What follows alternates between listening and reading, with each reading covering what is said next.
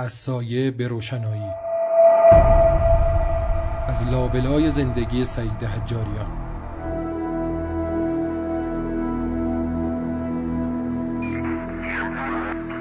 ساعت 8:30 صبح روز یکشنبه 22 اسفند آن جوان سعید حجاریان را صدا کرد. حجاریان برگشت و چشم در چشم ماکاروف انداخت که شقیقه او را نشانه گرفته بود. در فاصله 1.5 متری همه چیز تمام شده به حساب می آمد. گلوله شلیک شد و ضارب خونسرد نگاهی به اطراف انداخت. جمعیتی 10-12 نفره در مقابل شورای شهر تهران جمع بودند. همه میخکوب. خون سعید حجاریان از کنار گونه‌اش جویی باز کرده بود. جوان به گفته شاهدان همانند کلینت بود هنرپیشه آمریکایی در لوله اسلحه خود فوتی کرد و آن را چپاند لای کمربندش. رفت و پرید پشت موتورسیکلت بزرگ 1000 که با غرشی خیابان بهشت را طی کرد. موتورران دقایقی بعد ضارب را پیاده کرد.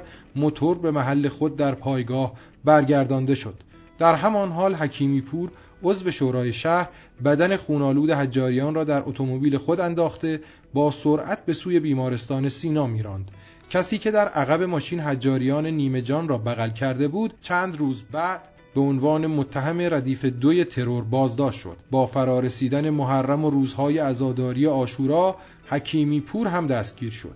محمد علی مقدمی که حکیمی پور با کمک وی بدن حجاریان را به بیمارستان سینا رساند، نامه‌ای از 2 تن از آشنایان حجاریان در دست داشت و همین نامه باعث توقف حجاریان شده بود تا ضارب به آسانی کار خود را صورت دهد. حادثه‌ای که به سرعت برق و باد خبر آن از طریق شبکه‌های ماهواره‌ای در جهان پخش شد، در داخل کشور موجی عظیم به راه انداخت و دشواری اصلاحات سیاسی را آشکارتر کرد. از میان کسانی که در روزهای بعد با فرستادن تلگرام به رئیس جمهور خاتمی با وی همدردی کردند، یکی هم نلسون ماندلا رئیس جمهور سابق آفریقای جنوبی بود. کسی که اصلاحاتی باور نکردنی را در آخرین پایگاه تبعیض نژادی عالم پیش برد و در سالهای پایانی قرن 20 ثابت کرد که حتی در جوامع زیر ستم و عقب مانده نیز اصلاحات ساختاری امکان پذیر است و نه لزوماً انقلاب و خونریزی. او در تلگرام خود نشان داد حساسیت و دشواری یک جنبش ضد خشونت و مداراگر را می‌شناسد.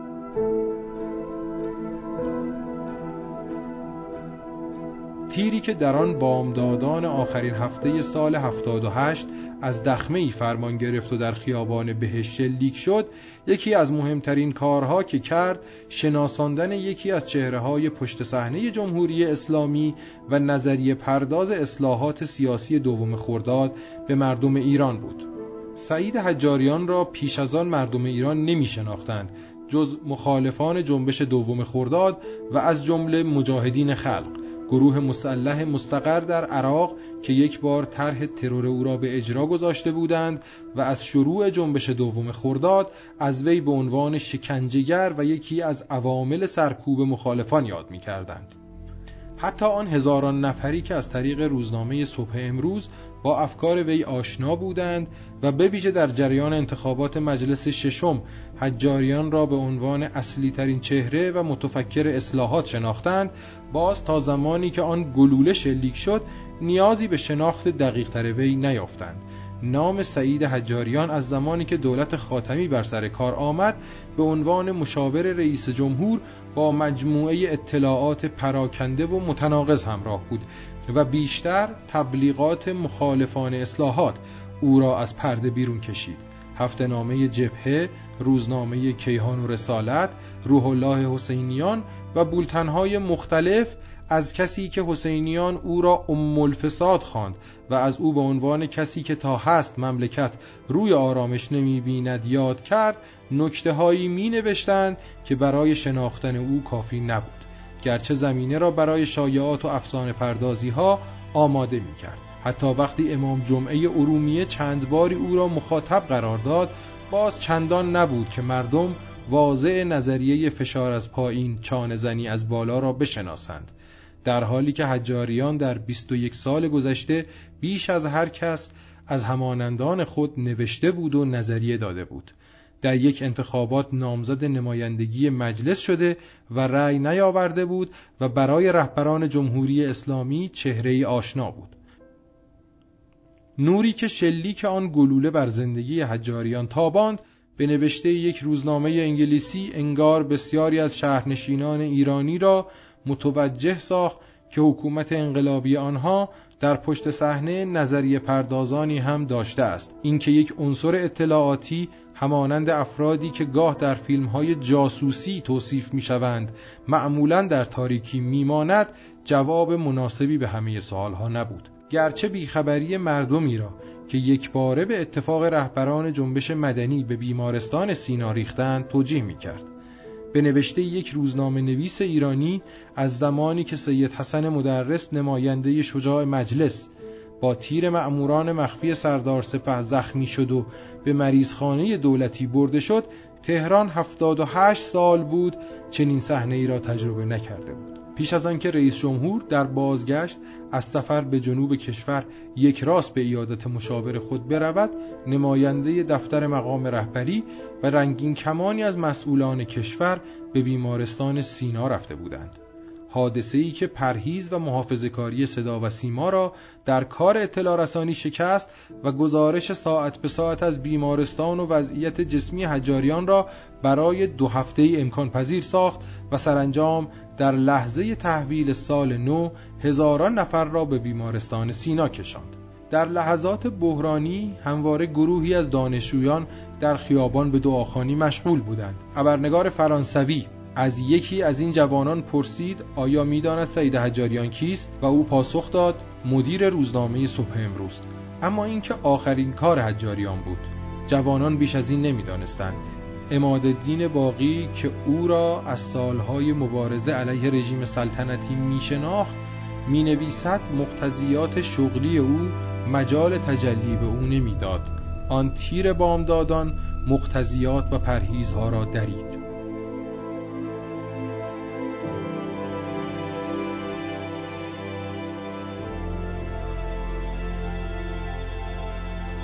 او بچه یک خانواده مذهبی از طبقه متوسط، از 15-16 سالگی خواننده پرشور کتاب‌های مذهبی شریعتی، ساکن نازی‌آباد، محله پرجمعیت و فقیرنشین جنوب تهران بود.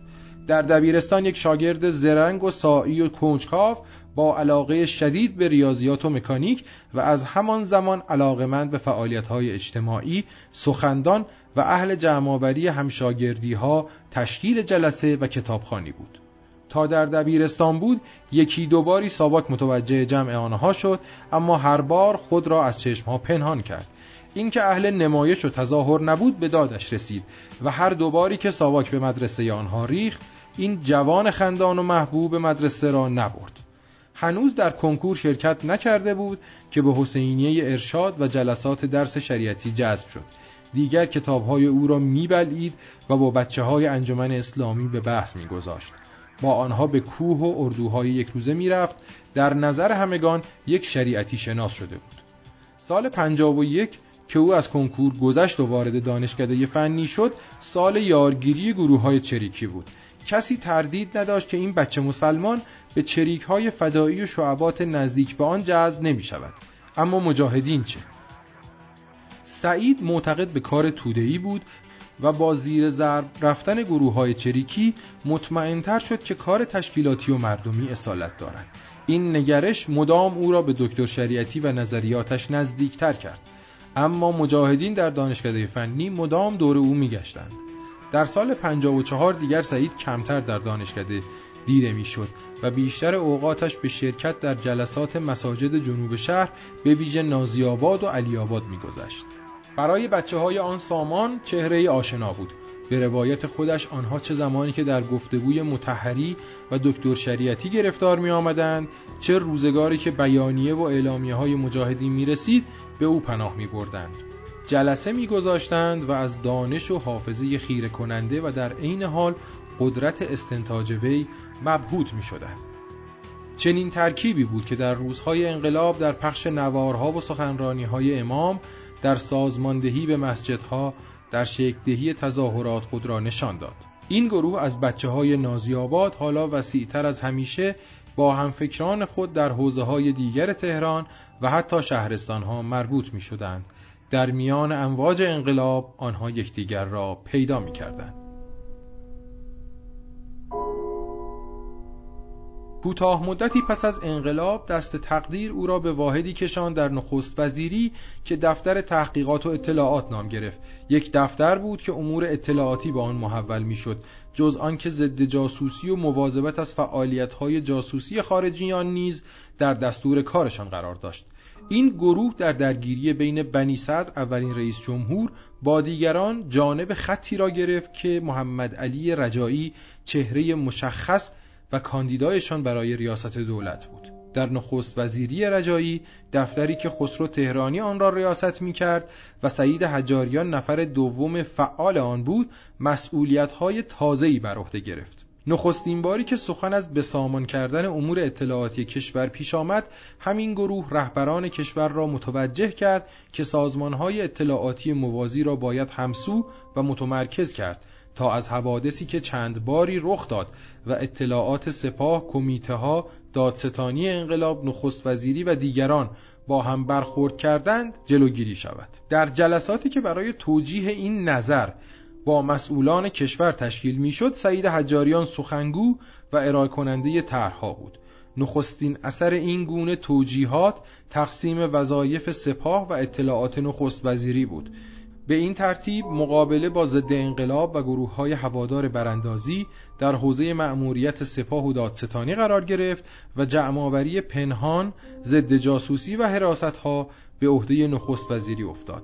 سعید حجاریان ریاست اداره ضد جاسوسی را بر عهده گرفت. تا به اینجا برسد، رهبران و مسئولان کشور او را نه فقط به عنوان یک عنصر برنامه‌ریز، بلکه باهوش در شناخت آدم‌ها و جریان‌ها تشخیص داده بودند. به همین جهت مصاحبه با افرادی که برای شغل‌های حساس پیشنهاد می‌شدند و گزینش آنها به عهده‌اش گذاشته می‌شد. بسیاری از وزیران و مسئولان تراز اول سالهای بعد در آن روزها در برابر جوانی نشستند خنده‌رو و با اطلاع که وقتی از زیر عینک چشم آنها می‌دوخت انگار همه زوایایشان را کشف و پیدا می‌کرد. در اواخر سال 58 حادثه‌ای رخ داد که در آینده زندگی او نقش و سهم اساسی یافت. اداره ضد جاسوسی با قطع روابط سیاسی و اطلاعاتی ایران و آمریکا دچار خلأ شده بود و سخت در جستجوی کسانی بود که از دشمن یعنی آمریکا اطلاعات گرد آورد. اداره زیر مسئولیت او برای استخدام افرادی در آمریکا به تک و تا افتاده بود که یک نفر معرفی شد. جوانی مسلمان که بیشتر سالهای عمر خود را در آمریکا گذرانده بود. او را به آمریکا فراخواندند و سرانجام نشست در برابر حجاریان. او سعید امامی بود و حجاریان بعد از گفتگوهای بسیار استخدامش را تصویب کرد، با این توضیح که پست اطلاعاتی نباید به او سپرد و او فقط مشغول جمع‌آوری اطلاعات از آمریکا باشد. چه کسی می‌دانست این جوان بعدها به تهران می‌آید و با سرعت مدارج اداری را طی می‌کند و مهمترین مقام امنیتی کشور می‌شود و هموست که در صف مقابل استخدام کننده خود قرار می‌گیرد و سرانجام نیز دست به کاری می‌زند که افشای آن ضربه‌ای است به پیکر تشکیلات اطلاعاتی کشور.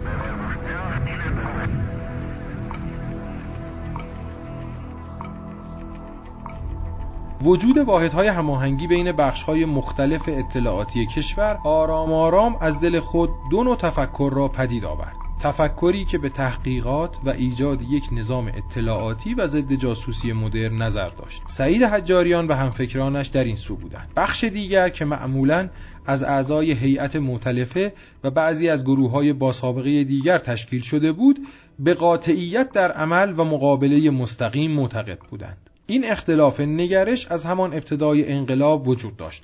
گروه اول که به زودی در سازمان مجاهدین انقلاب اسلامی متمرکز شدند، با گروه دوم که کسانی مانند اسدالله لاجوردی، رضا زوارعی، کچویی، حسین شریعتمداری و دیگران در آن بودند، در حالی که همه یک دغدغه کلی داشتند و آن حفظ نظام جمهوری اسلامی بود، در موارد بسیار مانند هم فکر نمی‌کردند.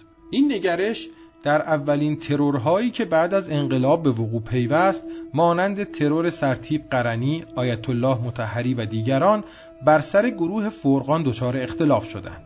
این اختلاف در مقابله با گروه مسعود رجوی هم منعکس شد. حجاریان معتقد بود رجوی برای جذب جوانان به این نیاز دارد که لاجوردی عده بیشتری از او را بزند و اسدالله لاجوردی هم برای حاکم کردن نظریه خود نیاز به آن دارد که رجوی بیشتر ترور کند. این یک سیکل معیوب است. حوادث تند سالهای 58 و 59 مانع از آن میشد که این اختلاف دیدگاه‌ها خود را بروز دهد، گرچه که مسئولان و رهبران کشور در جریان آن قرار داشتند و می‌کوشیدند تا مانع از حذف هر یک از این دو تفکر توسط دیگری شوند. گروگانگیری و اشغال سفارت آمریکا یک پیروزی برای همفکران حجاریان بود. آنها توانستند با سازماندهی این حرکت فضای سیاسی کشور را تحت تأثیر قرار دهند و با گروهی از روحانیون انقلابی نزدیک شوند، انجمنهای اسلامی دانشگاه‌ها را سازمان دهند، سندیکاهای کارگری را تحت نظم درآورند و زیر عنوان خط امام تابلودار شوند. روحانیونی که با فعالیت‌های این گروه همفکری نشان داده بودند، به زودی از جامعه روحانیت مبارز، قوی‌ترین و بزرگترین تشکیلات سیاسی متعلق به روحانیون مخالف رژیم سلطنتی جدا شدند. این تفکر در همان مجلس اول توانست بیشترین نمایندگان را به خود بخواند و با حضور بیشتر در دولت میرحسین موسوی در زمینه‌های مختلف جلوی تفکر مخالف که دیگر نام جناح راست به خود گرفته بود بایستد. گرچه ترورها و شرایطی که بعد از سقوط بنی صدر و قرار گرفتن گروه رجوی در فاز نظامی براندازی بر کشور حاکم کرد، بار دیگر تفکر حجاریان و همفکران وی را در حاشیه قرار داد. وسعت گرفتن جنگ نیز در روزهای بعد از همین زاویه دیدنی بود، اما وجود رهبر انقلاب و نهیب‌های گهگاهی وی مانع از آن میشد که گروه مقابل بتواند اینها را حذف کند.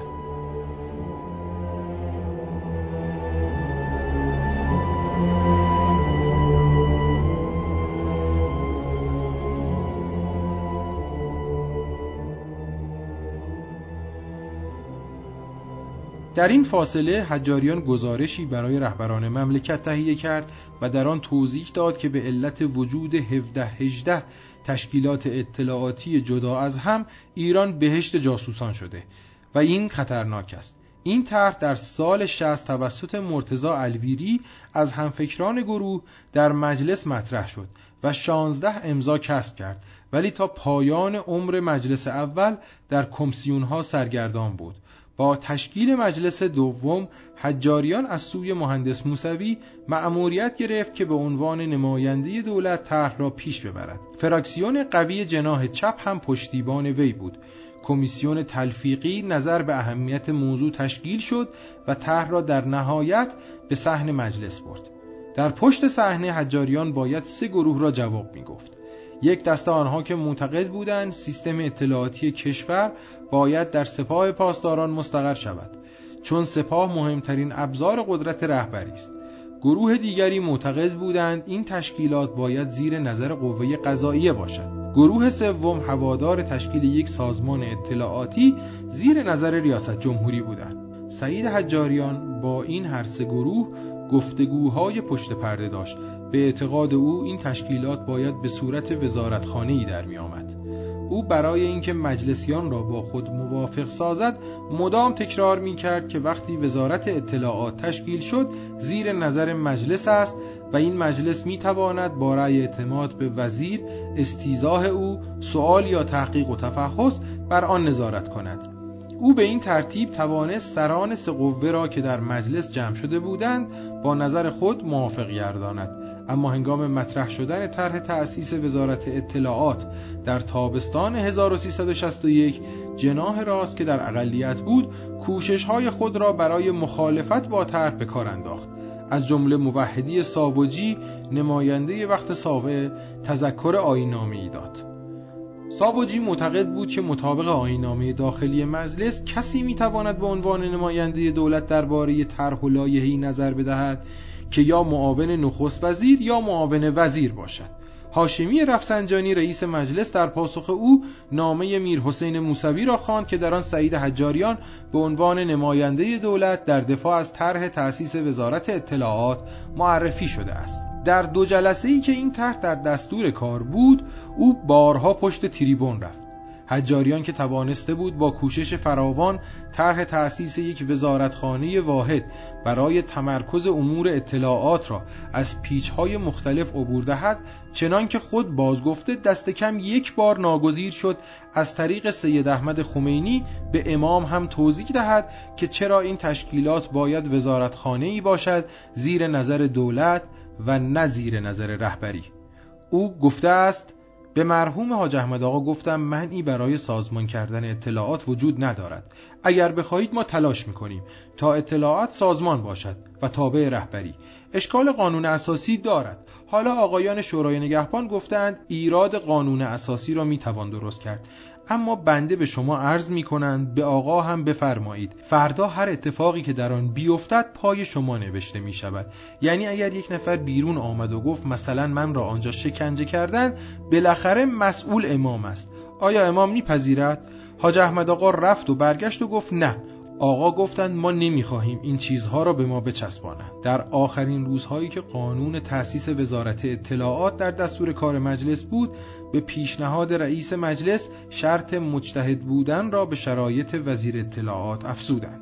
با تصویب قانون تأسیس وزارت اطلاعات، سعید حجاریان شد یکی از 3 نفری که باید تشکیلات وزارتخانه را می‌نوشتند و می‌ساختند و بر تحویل اموال و اسناد واحدهای اطلاعاتی دیگر به این تشکیلات نظارت می‌کردند و چون همه چیز آماده شد، او به عنوان معاون ری شهری اولین وزیر اطلاعات واحدهای تشکیلات، ساماندهی، آموزش و از جمله تأسیس یک دانشگاه را به عهده گرفت. دانشکده‌ای برای تربیت نیروهای اطلاعاتی کارآمد که حجاریان ریاست آن را به عهده داشت و از جمله در آن درس می‌داد، کاری که 5 سالی در آن بود. او در این فاصله درس خود را به پایان رساند و با دیدن دوره‌های جامعه شناسی موفق به دریافت دکترا شده بود.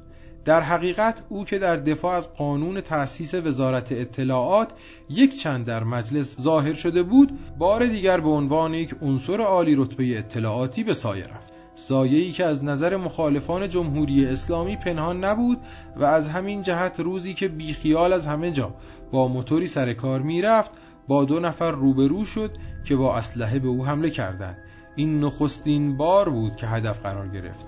با فرضیه تمام به جوی آب پرید و اسلحه خود را کشید و توانست با واکنش به موقع خود را از مرگ برهاند.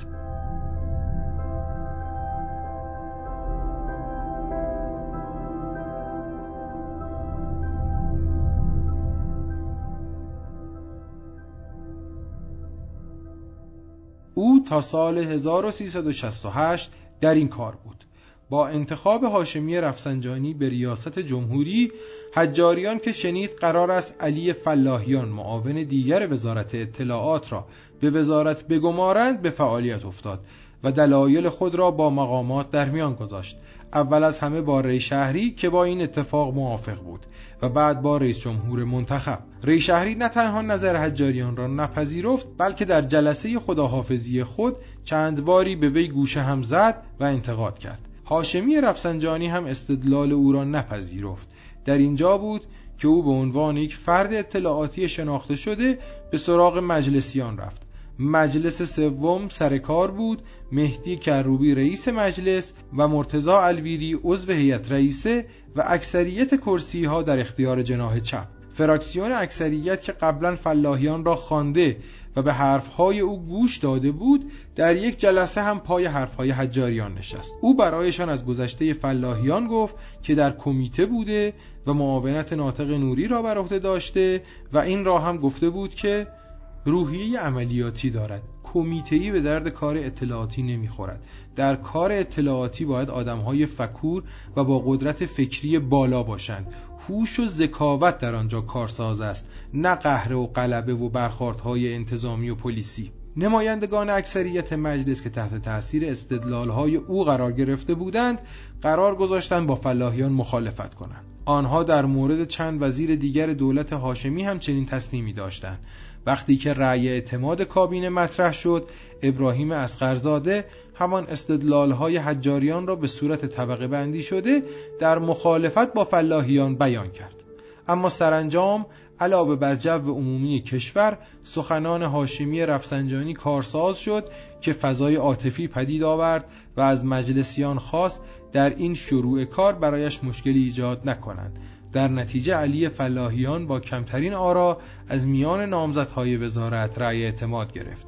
همزمان با به وزارت رسیدن فلاحیان، سعید حجاریان دیگر در وزارت اطلاعات نماند. او که در جلسه‌ای در مورد تشکیل شورای عالی امنیت ملی و مرکز مطالعات استراتژیک مطالبی را با رئیس جمهور در میان گذاشته بود، به دستور هاشمی رفسنجانی به دفتر ریاست جمهوری برگشت و این بار ارائه طرح تشکیلات برای شورای عالی امنیت ملی و مرکز مطالعات استراتژیک را بر عهده گرفت. طرح استراتژی ملی از او باقی مانده است که نگاهی علمی به مسئله سیاست‌های دفاع و امنیت ملی دارد. با به راه افتادن مرکز مطالعات استراتژیک، هاشمی رفسنجانی موسوی خوئینی‌ها، معاون سابق خود در مجلس و از اعضای مجمع روحانیون مبارز و چهره شاخص جریان گروگانگیری را به ریاست این مرکز گماشت. حجاریان معاونت سیاسی و بهزاد نبوی معاونت دیگر را عهدهدار شدند. در دوره دوم ریاست جمهوری هاشمی که دکتر حسن روحانی ریاست مرکز مطالعات را به عهده گرفت، حجاریان همچنان در آنجا ماند و در این زمان بود که دکتر عطاالله مهاجرانی سردبیری نشریه مرکز را عهدهدار شد. حجاریان که نیمی از روز را در شورای عالی امنیت ملی و نیمی دیگر را در مرکز مطالعات می‌گذراند، در عین حال در دوره دکترا تدریس هم می‌کرد. بعد از ترک وزارت اطلاعات فرصت داشت تا طرح‌های مطالعاتی خود را در باب استراتژی ملی پی گیرد. در شورای عالی امنیت ملی وی در جریان مسائلی قرار می‌گرفت که با بخش‌های مختلف امنیت کشور در تماس بود، مانند اوضاع فرهنگی کشور. در زمانی که درگیری گروه‌های تندرو و اصولگرا با محمد خاتمی وزیر ارشاد وقت بالا گرفت، موضوع به شورای عالی امنیت ملی ارجاع شد. پس از چند جلسه طرفین دعوا نظریات خود را درباره تهاجم فرهنگی و سیاست فرهنگی گفتند. یک طرف آقای خاتمی و حجاریان، طرف دیگر شریعت مداری مدیر کیهان، مسیح مهاجری مدیر جمهوری اسلامی و جنتی رئیس سازمان تبلیغات اسلامی. جلساتی تند بود که در پایان به استعفای آقای خاتمی از وزارت ارشاد و استعفانامه افشاگرانه او انجامید.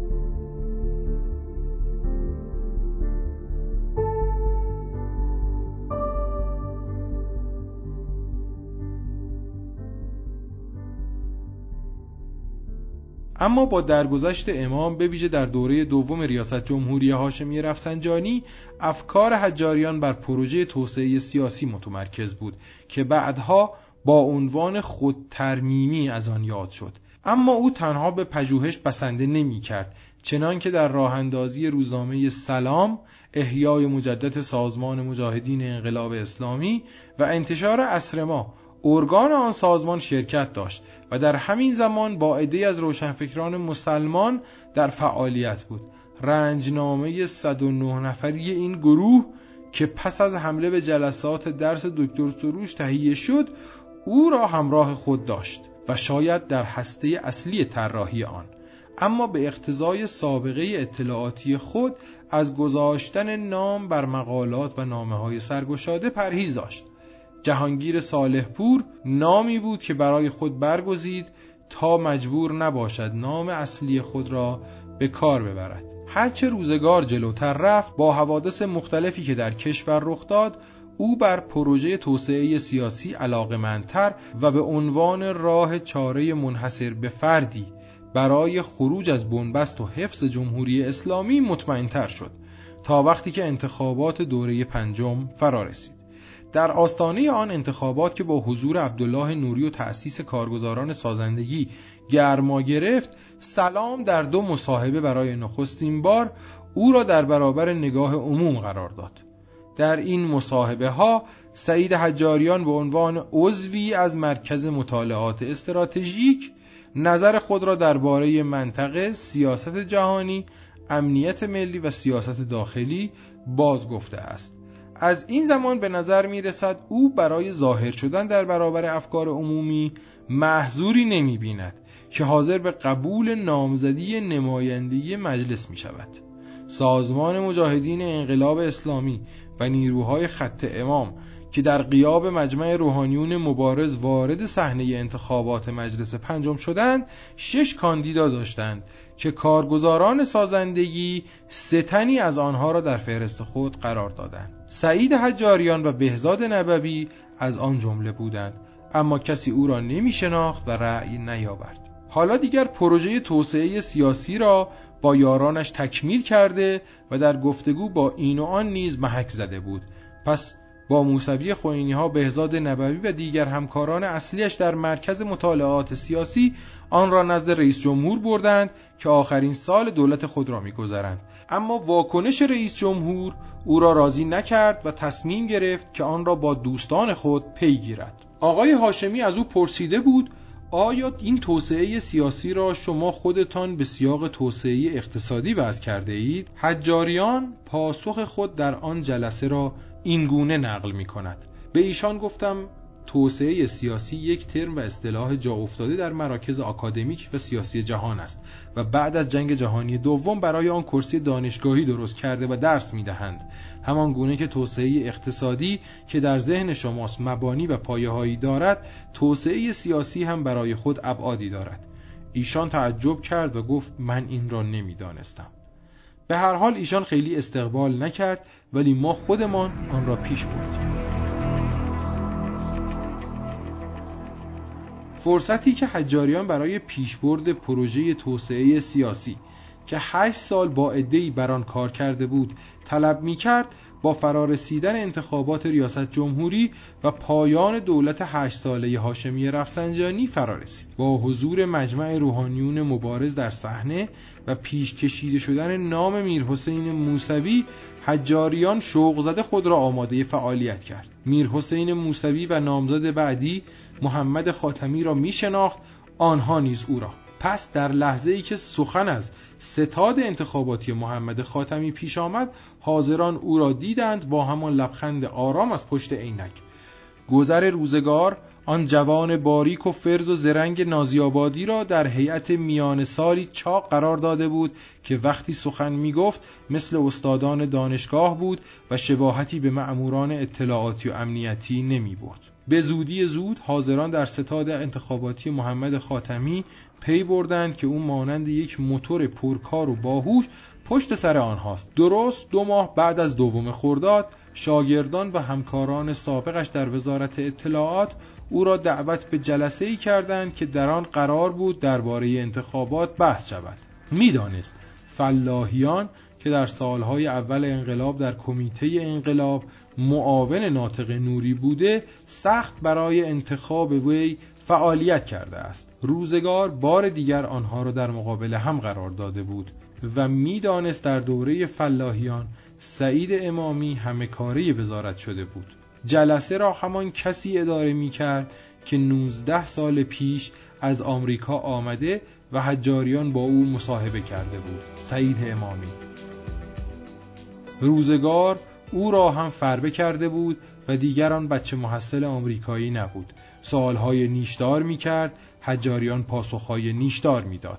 از جمله امامی پرسید این درست است که شما یک ستاد جنگ روانی در 2 خرداد درست کرده بودی؟ حجاریان با لبخند پاسخ داد جنگ روانی درسی است که در دوره دکترای جامعه الصادق تدریس کردم. خیلی از مخالفان گرایشات سیاسی من هم در کلاس بودند. باید درس را خوب می‌خواندند تا یاد بگیرند. اما نه پیروزی محمد خاتمی و اعلام اجرای پروژه توسعه سیاسی، نه انتخاب حجاریان به عنوان مشاور رئیس جمهور نام او را در میان مردم نبرد. حتی زمانی که روزنامه جامعه تعطیل شد و او و عبدالله نوری کار دولتی را رها کردند و برای پیشبرد توسعه سیاسی هر کدام روزنامه‌هایی به راه انداختند، باز سعید حجاریان نامی آشنا نبود. اولین بار که ناظران سیاسی او را کشف کردند وقتی بود که به دنبال قتل‌های زنجیره‌ای سعید امامی دستگیر شد و مخالفانش اعلام کردند که حجاریان او را استخدام کرده است و بعد از آن حملات پی در پی مخالفان اصلاحات. تا جایی که حسینیان در دفاع از سعید همامی سعید حجاریان را الفساد خواند و گفت تا او هست مملکت آرام نمیگیرد. هفته‌نامه جبهه نیز نام او را به عنوان تئوریسین جنگ روانی آورد.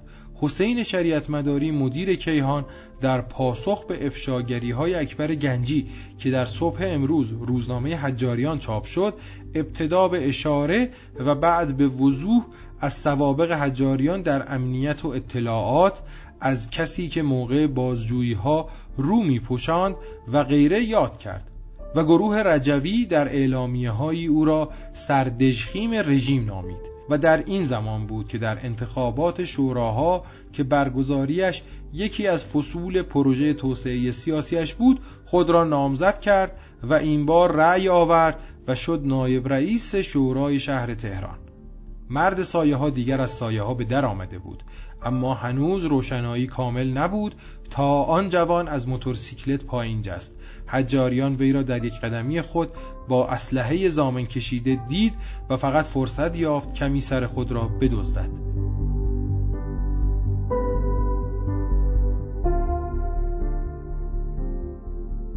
جمعیتی در بیمارستان سینا گرد آمد. حضور بزرگان کشور، واکنش این و آن از هر جناح و طبقه انگار نگاه ایران را به سوی او برگرداند. از این واکنش جهانیان نیز برگشتند تا یکی از جوانانی را بشناسند که در راه حفظ نظام جمهوری و استقرارش کوشیده و دارای تفکر مشخص سیاسی بود. دشمنانش هم در برابر واکنش باور نکردنی مردم که به حجاریان طراح اصلاحات لقب داده بودند به صدا آمدند. مدیر کیهان برایش سلامت آرزو کرد و بسیاری دیگر هم که در این 2 سال او را نکوهش کرده بودند چنین کردند. فقط رئیس سابقش هاشمی رفسنجانی ساکت بود و وزیر اطلاعاتش علی فلاحیان. آنان به شدت در روزنامه حجاریان نقد شده بودند. فلاحیان از کرسی نمایندگی اصفهان محروم ماند و هاشمی رفسنجانی در انتخابات تهران در رتبه آخر قرار گرفت که کسی باورش نمیشد. از چشم بسیاری مقالات گنجی در صبح امروز عامل اصلی این ناکامی بود. در میان آن هیاهوی بزرگ و این سکوت کوچک روح الله حسینیان به صدا درآمد که اگر همه حجاریان را فرشته بدانند من هنوز بر سر حرفم باقی هستم. این سخن وقتی گفته میشد که حجاریان در پایان 3 هفته جدال با مرگ داشت آرام به زندگی برمیگشت. این بار که بازگردد دیگر مثل پیش در سایه نیست. گلوله آن جوان سایه را دریده و او را در روشنایی قرار داده است.